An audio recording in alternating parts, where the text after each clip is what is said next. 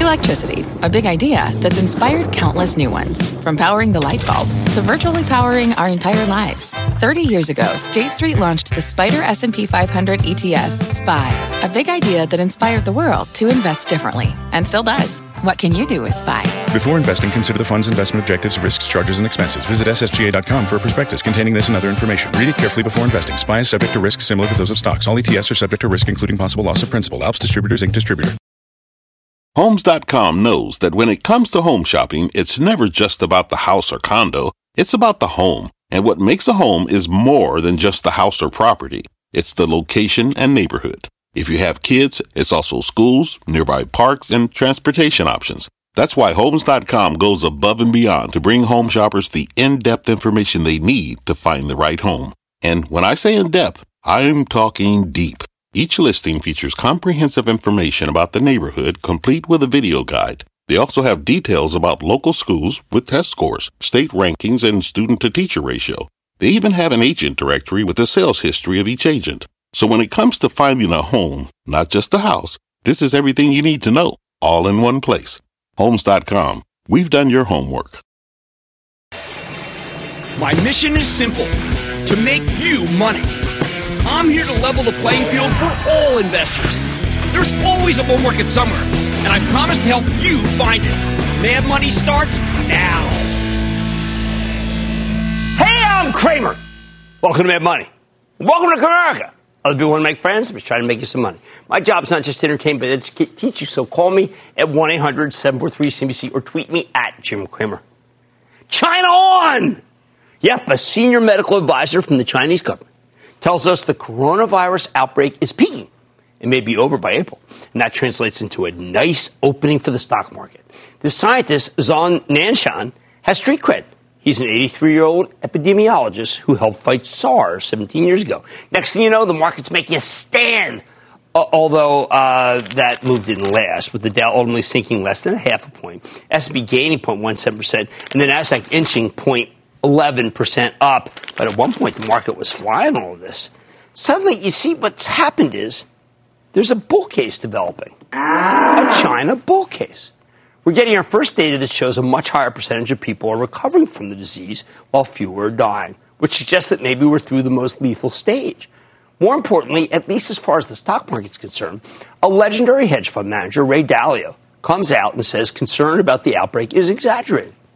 According to Dalio, hardly anybody's going to be talking about this virus in a year or two. Well, that's exactly what we needed. A good old-fashioned hedge fund manager telling us the fears are overdone.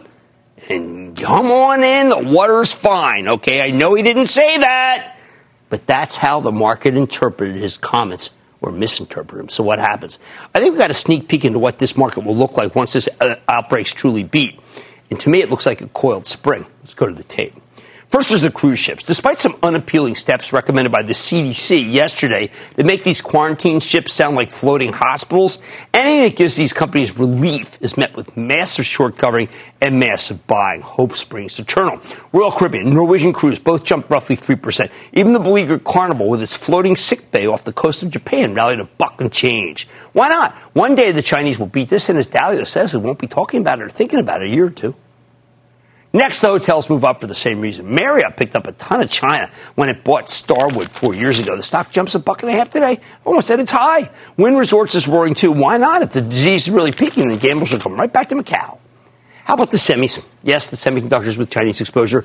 Well, yesterday the cloud stocks soared, while the more cyclical semis got hammered, along with one of their biggest customers, Apple. Today, though, we saw some excellent action in NVIDIA, NXP Semi, AMD, Skyworks, Cirrus Logic, Qorvo, Broadcom, although Apple wasn't able to lift.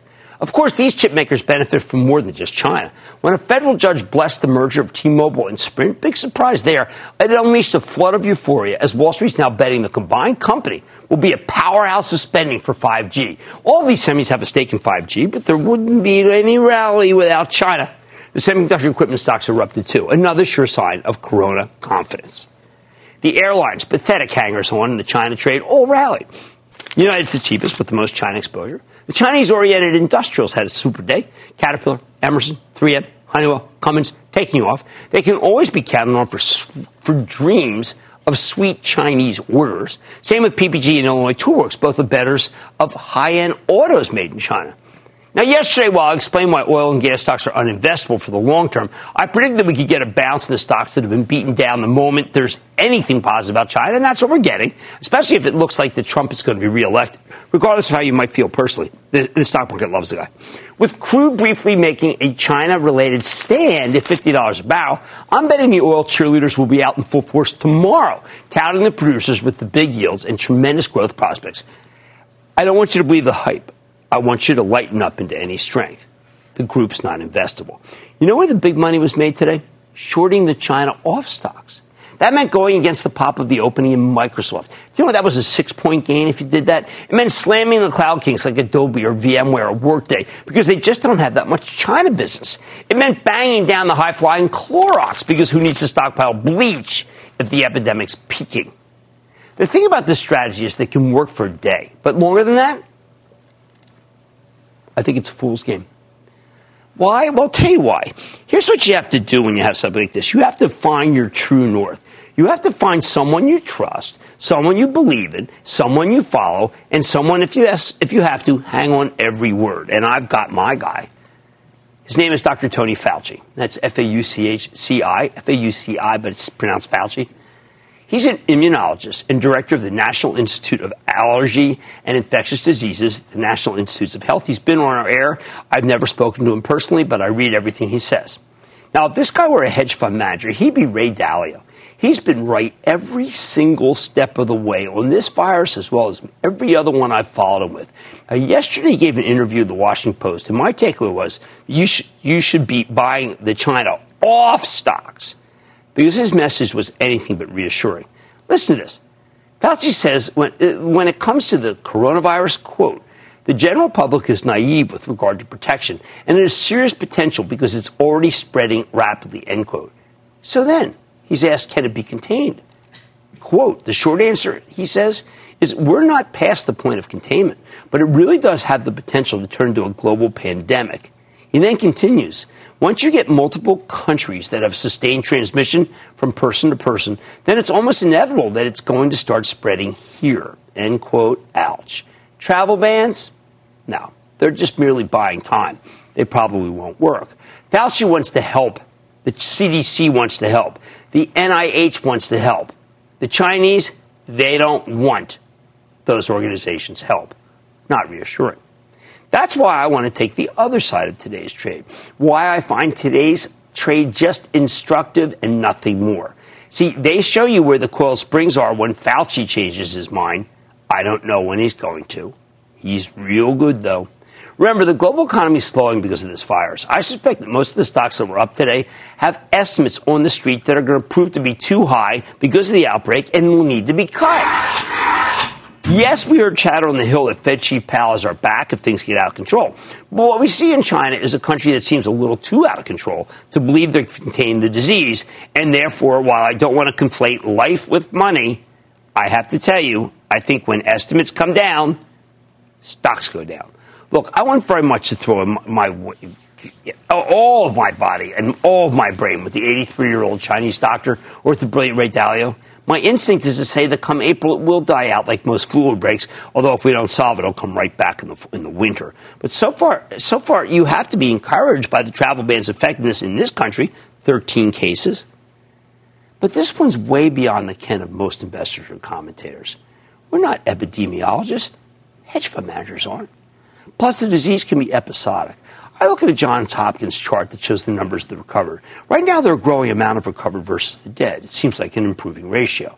However, have you noticed, after a big flurry of hope, lots of news articles, headlines, there's no luck with any vaccine. There's no luck with any medicines used before for other kinds of flu.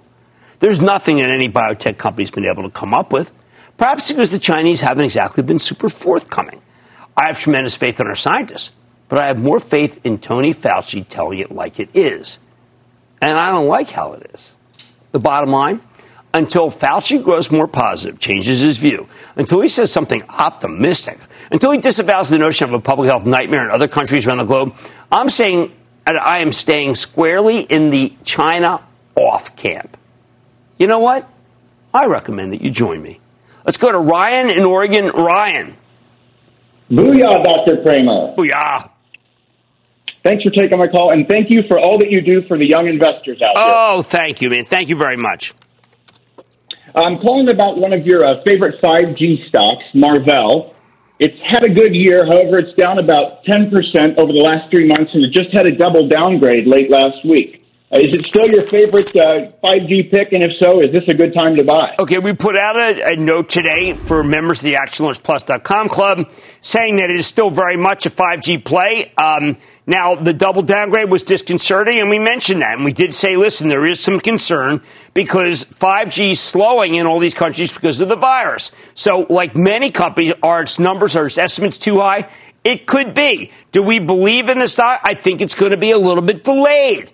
That said, the stock was up big today, and in our note, we made it very clear that the story is not, well, let's just say the story is disconcerting. And I got to say that I want every story to be great, but they have to be great in order to say they're great. There's a lot of slowdown in 5G around the globe. Let's go to Philip in North Carolina, please. Philip. Hey, Jim. Yo. Hey, North Carolina, first in freedom and first in flight. Didn't know that. That's right. Yeah, I remember that. Go ahead.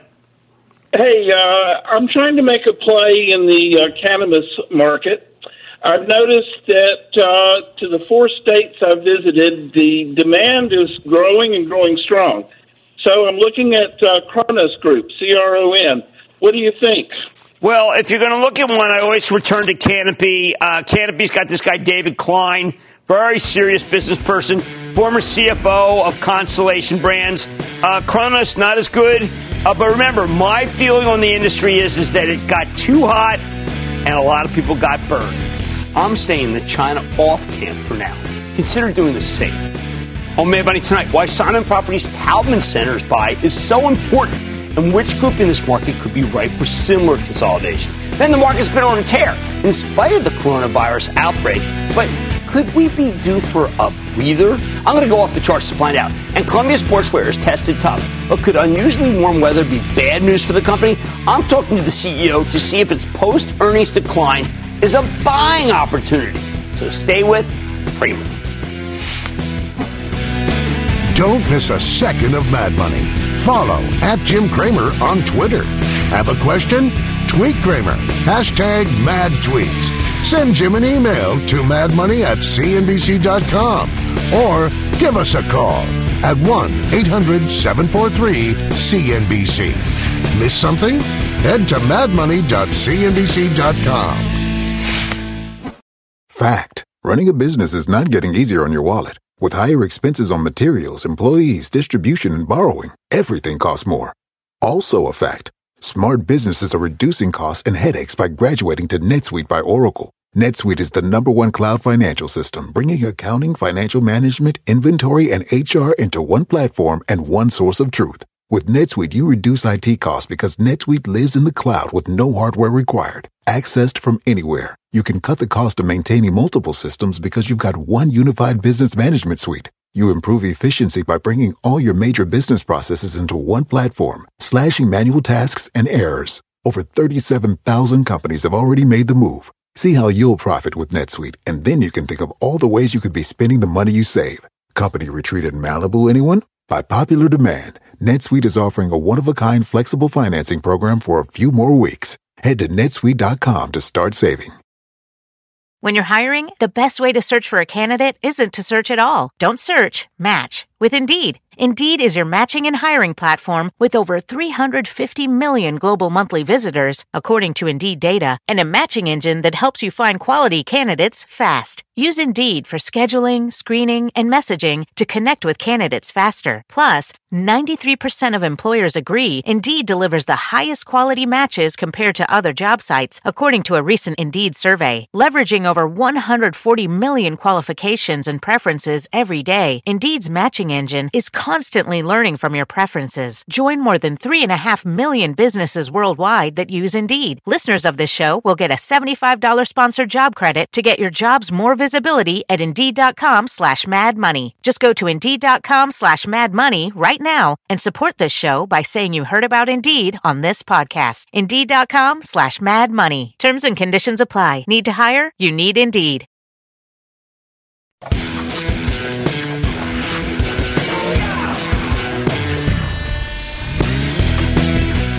Is the mall ready to make a comeback? If you'd asked me that question last week, my answer would be absolutely not. But now the game has changed because yesterday we got a statement buy. I'm talking about Simon Property Group's takeover of Taubman Centers, one of the premier shopping mall owners in America, for $52.50 in cash per share. That was a 51% premium to where the stock was trading. It's a monster bid, one that's generous to a fault. Or at least it looks generous. Yet Taubman stock blew right through it. $52.50 is now $53 and change. Perhaps because there are shareholders who want more from Simon, or perhaps there's another bidder lurking, though that does seem unlikely. I have no idea why Simon's paying such a colossal premium, but Chairman, President, and CEO David Simon is the acknowledged dean of the industry, and if he thinks it's a good price, then who am I to criticize? I think the big bid may be a recognition of just how cheap this whole group's become, and they are cheap. Even after this huge bid, Taubman sells. Well, it sports a 5% yield. Why do I call this a statement buy?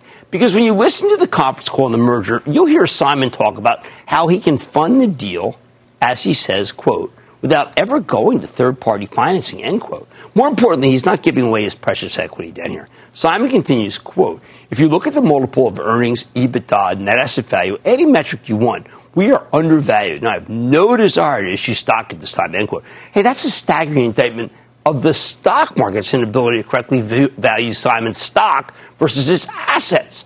I think it's weighed down by the real estate investment trust ETFs because Simon's one of the best-run players in the industry. It's paid out a staggering $33 billion in dividends in its time, but a poorly performing REIT fund will crush the good with the bad.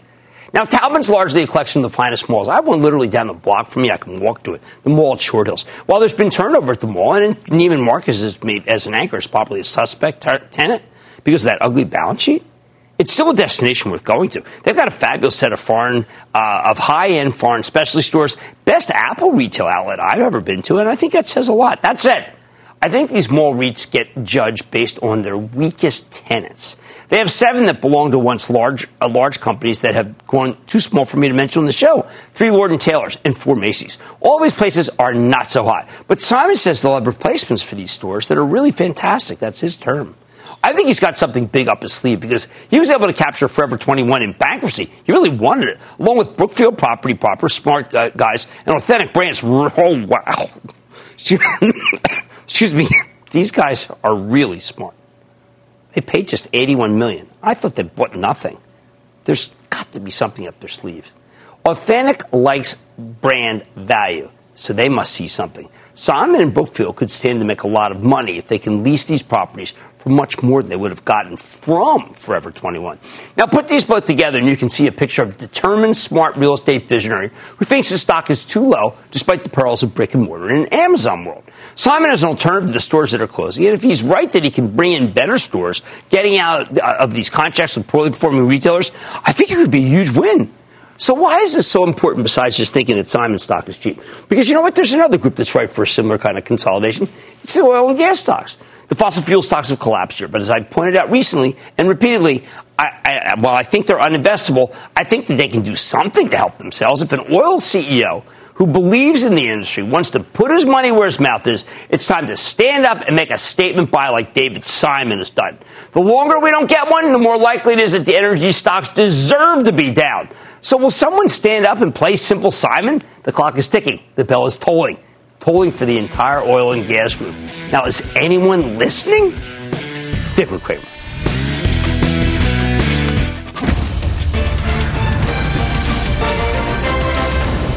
Tomorrow, kick off the trading day with Squawk on the Street. Live from Post 9 at the NYSE. And David, I do not think that Google's going to buy Tesla. How did that get started? It didn't. Well, no, it did. Well, I just killed it. It's a story meeting at Forbes. I'm blaming Carl. That's where it started. Oh, well, that's great. Okay. I'm going to do a hostile takeover review. It all starts at 9 a.m. Eastern. You seek the key, but first, you must learn the ways of precision, craft, and performance with Acura's all-electric ZDX. With a premium Bang & Olufsen sound system up to a 313-mile range and a Type S variant with an estimated 500 horsepower, the ZDX is their most powerful SUV yet. Unlock the energy when you visit Acura.com to order yours today. Take your business further with the smart and flexible American Express Business Gold Card. It's packed with benefits to help unlock more value from your business purchases. That's the powerful backing of American Express. Learn more at americanexpress.com/businessgoldcard.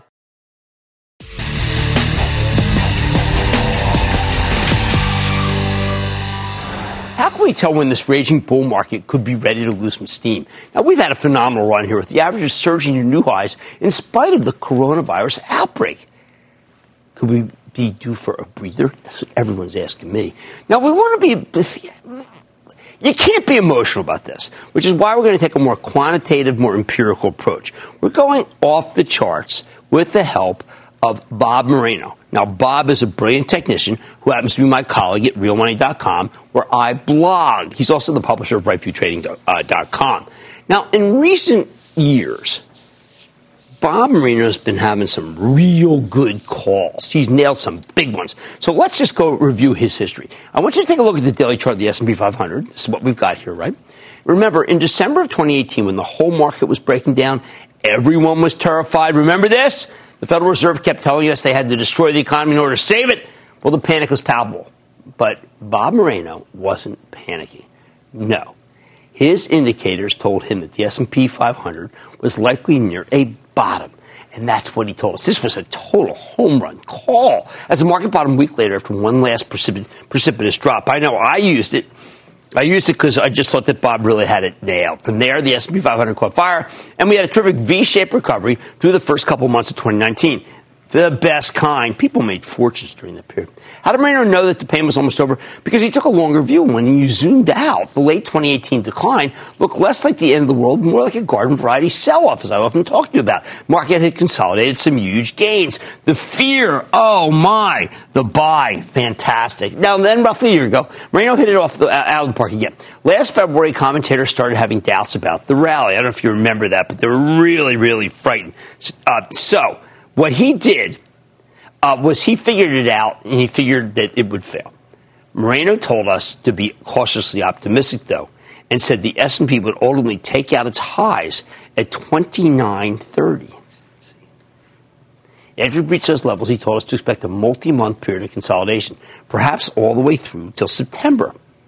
Why? Because that's the historical pattern. You get a big move up, and then the market needs to trade sideways to digest those gains.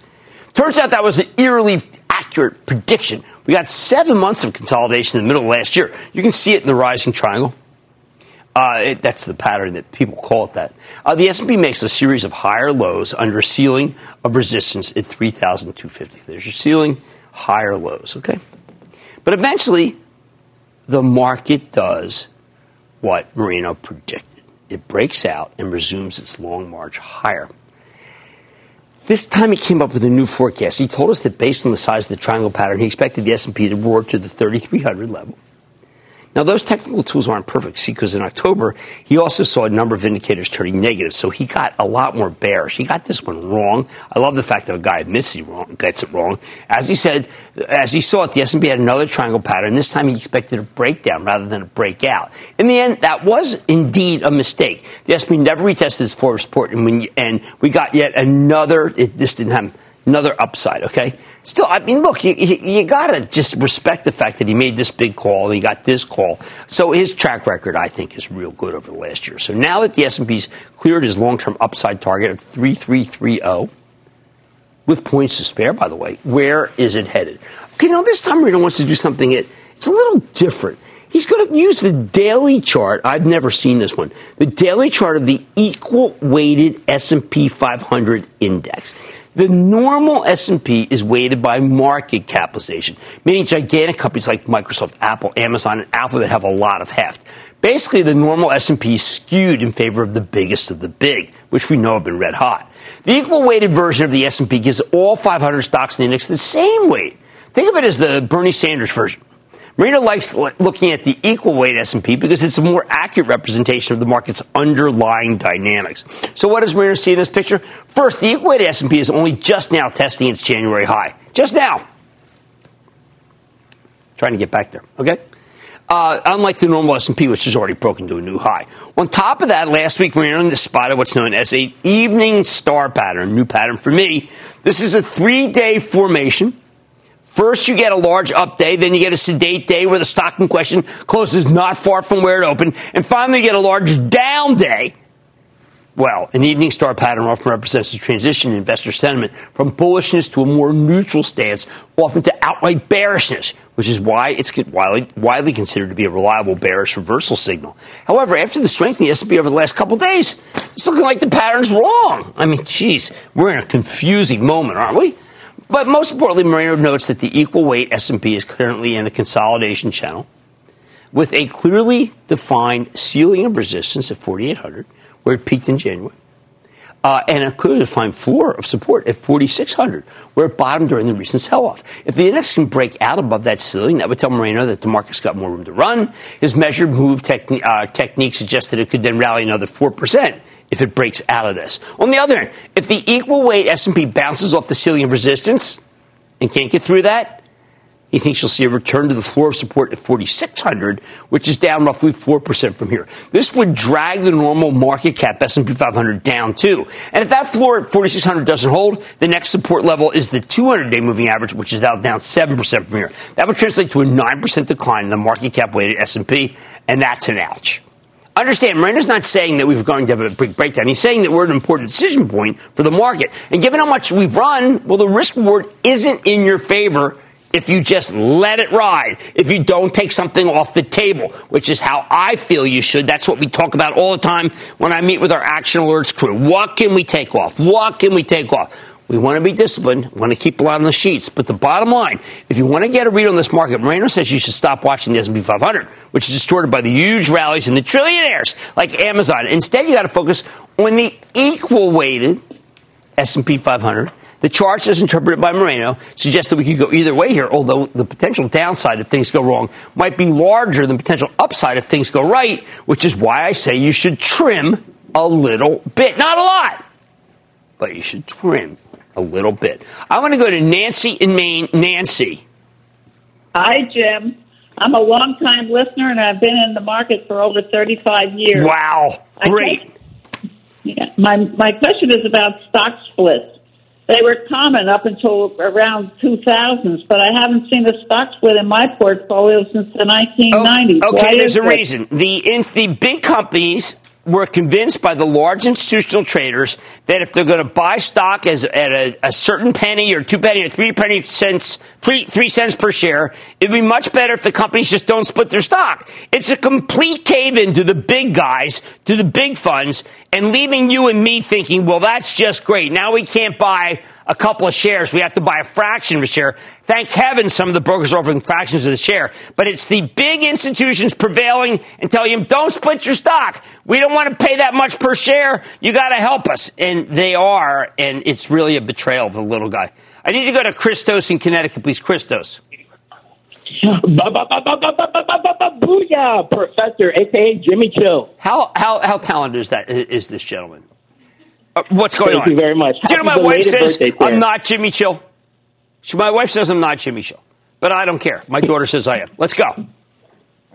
So, Jim, last year I made 27% of my portfolio. I did it by buying in increments and selling in increments, just like you suggest, while simultaneously doing my homework on all the companies I own. Perfect. Starting in December, up to 10 days ago, I kept selling to the point that I'm actually 85% cash. Wow. And 15% stock.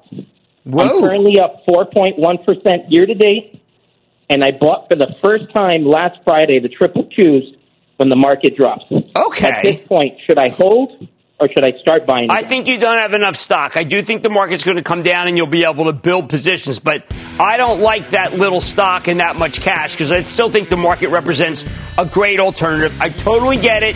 I know that a lot of people feel that the market's gone too far too fast, but I think we're still okay, and that the discipline is to try to keep some stock on. I want you to bulk up and buy more on the way down. All right, guys, we're at an important decision point for the market. I want you to keep your eye on the equal-weighted S&P 500. That is really probably the best indicator right now. Hey, more Mad Money ahead, including my exclusive with the CEO of Columbia Sportswear. After a warmer winter, is the stock feeling chill? I'm Jimmy Chill, I should know. Then it's a company that could help with the development of a coronavirus vaccine. But what could it mean for the stock? I'll talking to the CEO of Charles River Labs. And all your calls are rapid fire in tonight's edition of the Lightning Round. So stay with Cramer.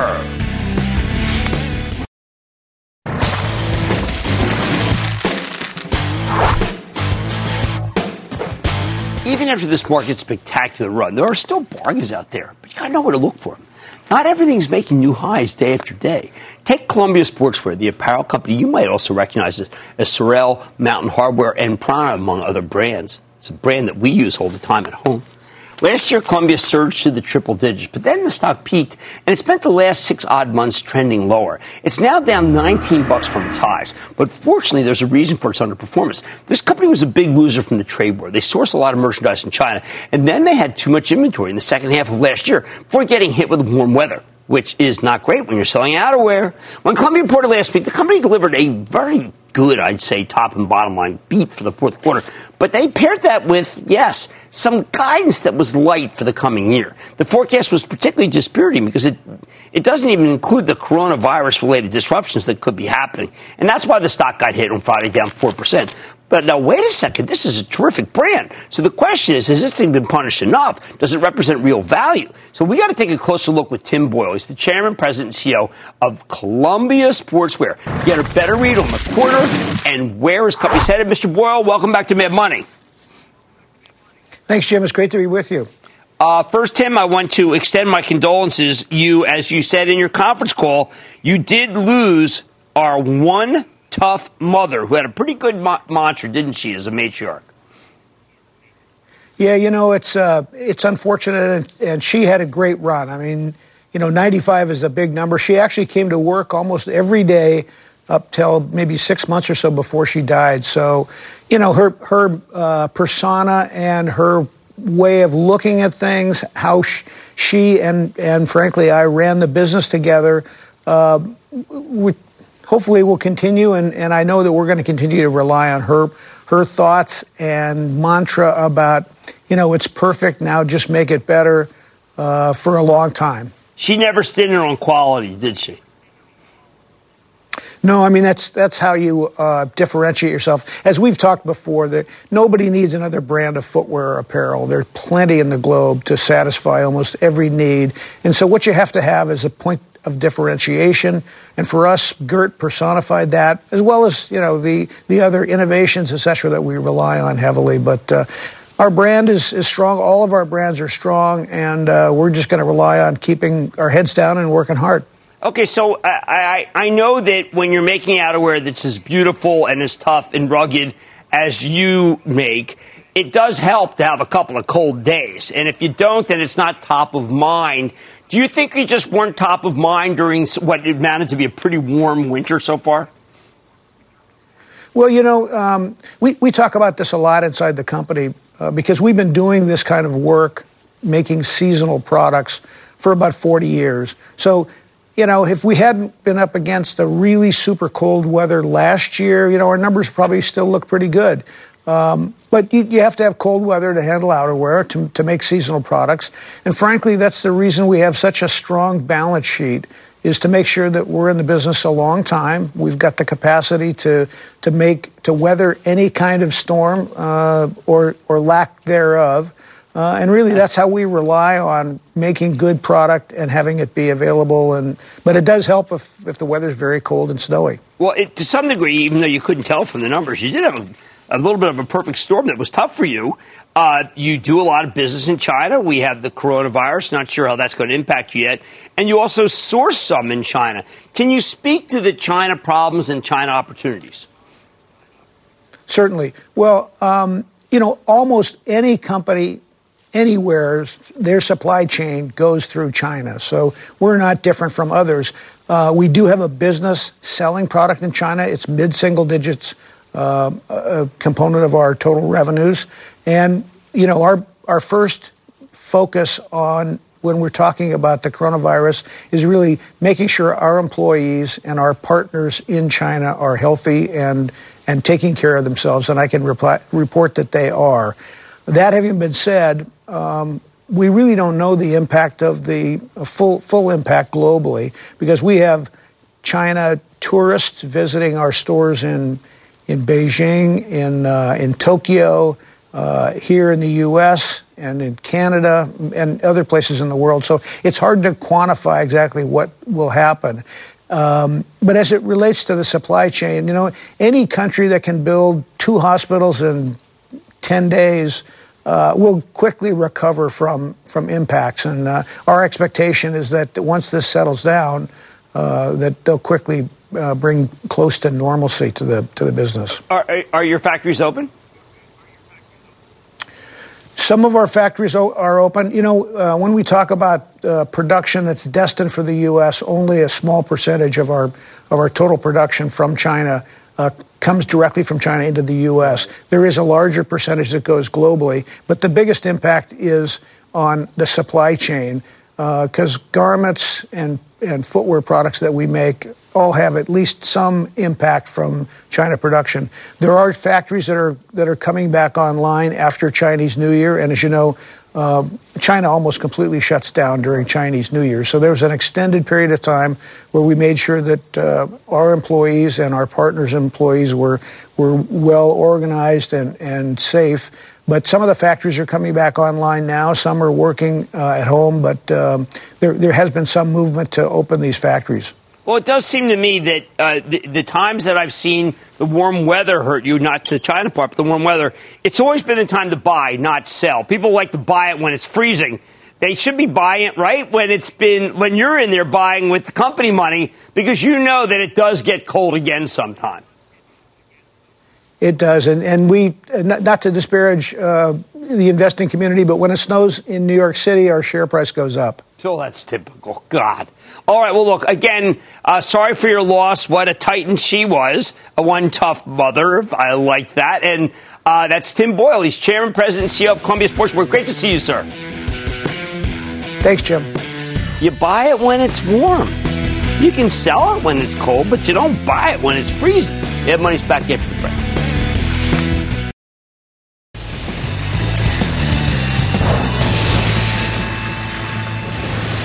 It is time. It's over the light. We're going to of course, want to know the citizen.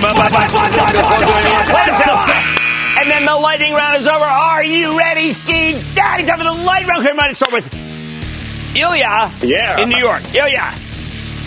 Hi, Jim. Booyah. Hey, Happy belated birthday. Thank you. I have a question on Facebook. Well, its outfit downgraded it today.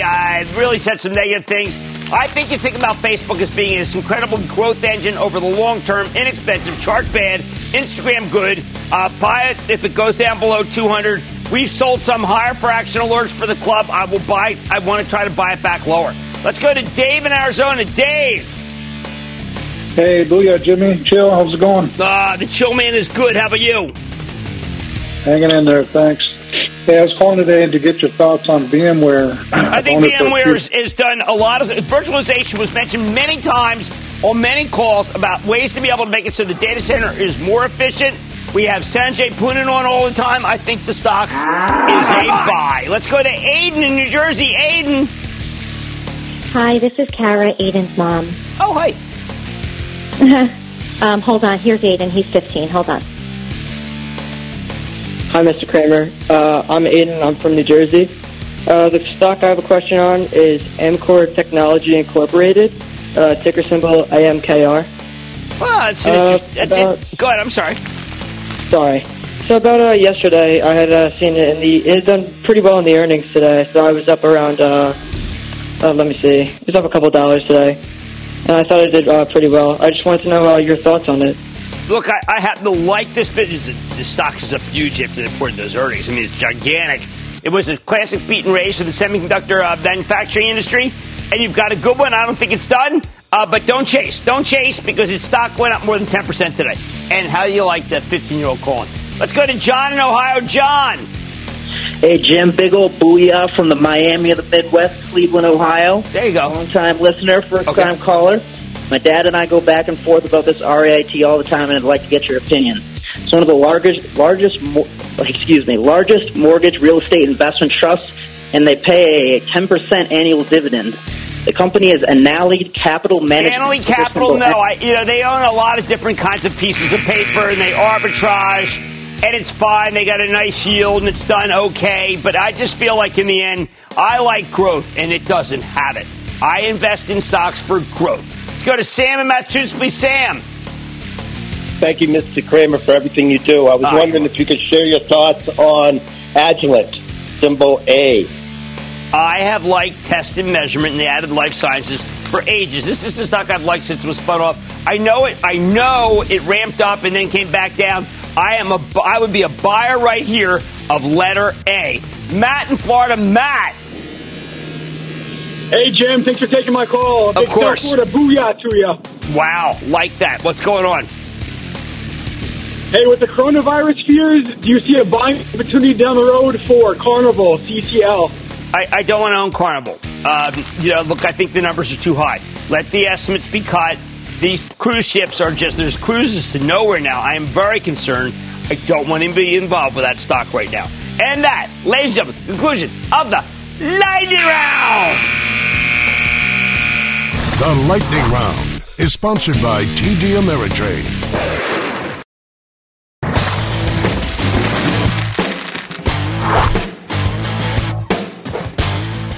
Some stocks just don't know the meaning of the word quit. Look at Charles River Labs, the symbol there is CRL, the contract research organization that gives universities and biopharma companies the tools they need to discover new drugs and conduct clinical trials, right down to the lab rats. I will often describe this company as an arms dealer to the pharmaceutical industry. So when the drug stocks went out of style last year, Charles River did too.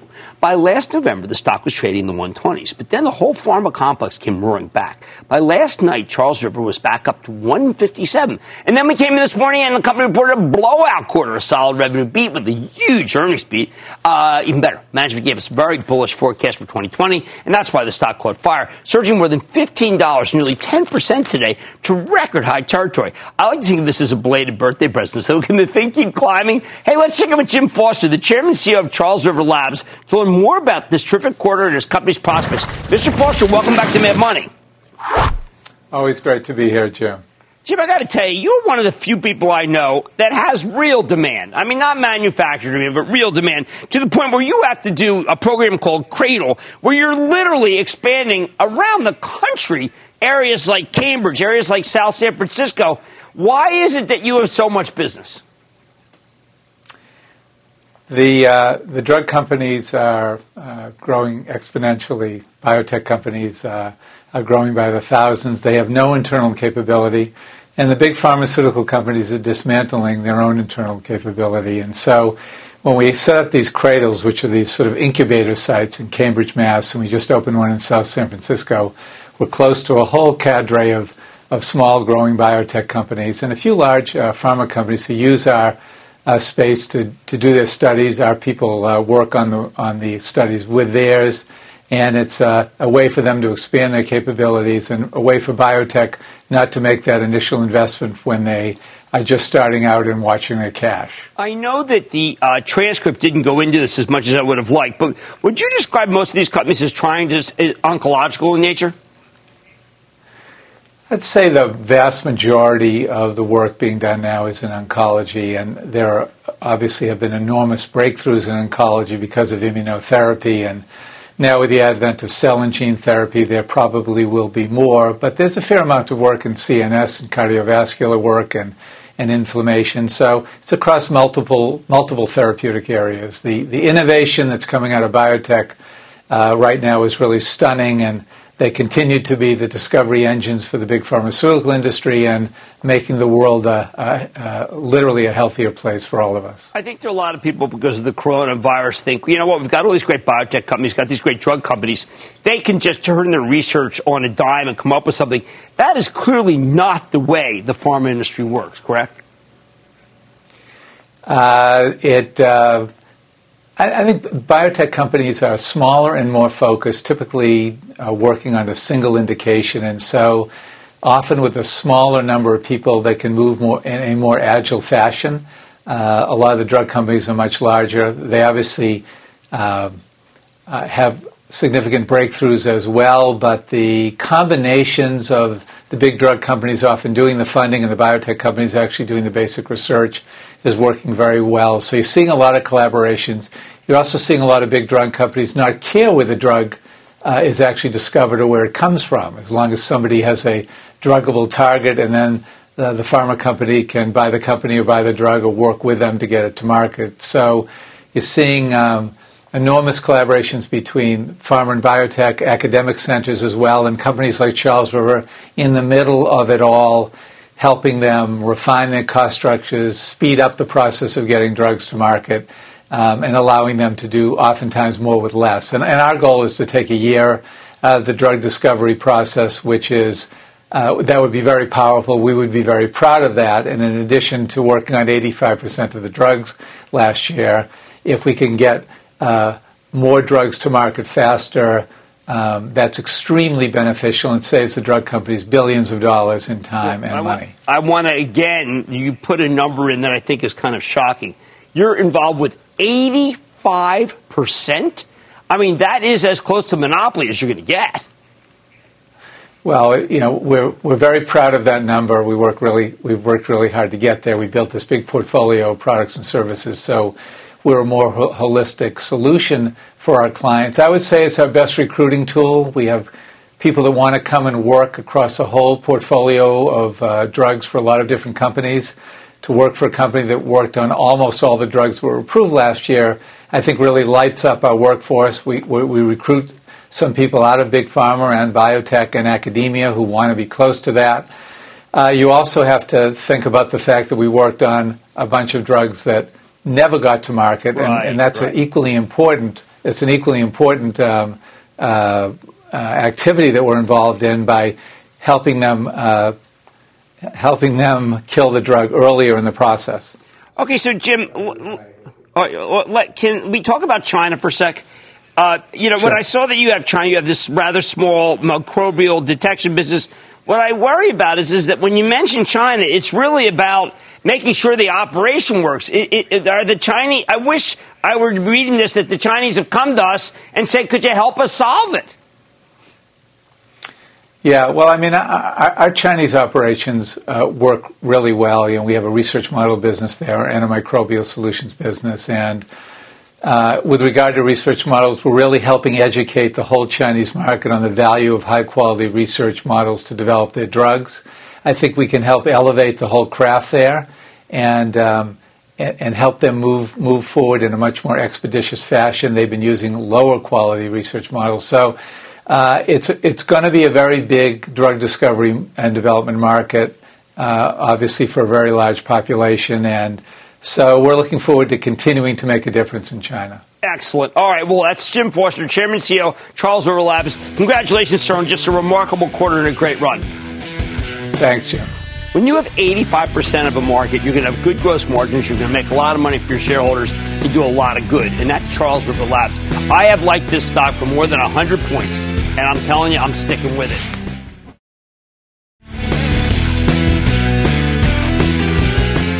Stay right there, because you don't want to miss a CNBC special report on the ever-changing, dynamic coronavirus outbreak.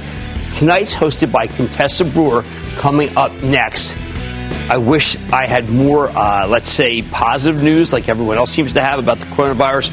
I think it's making me feel like that this China go buy the Chinese stocks is not a good idea. I think it's better to sell them. I like to say there's always a bull market somewhere, and I promise you I'll find it just for you right here on Mad Money. I'm Jim Cramer. See you tomorrow. The CNBC Special Report begins now. This podcast is supported by FedEx. Dear small and medium businesses, no one wants happy customers more than you do. That's why FedEx offers you picture proof of delivery, packageless and paperless returns, as well as weekend home delivery to 98% of the U.S. on Saturday and 50% on Sunday. See the FedEx service guide for delivery information. FedEx Ground service is also faster to more locations than UPS Ground. See what FedEx can do for your business. Absolutely, positively FedEx.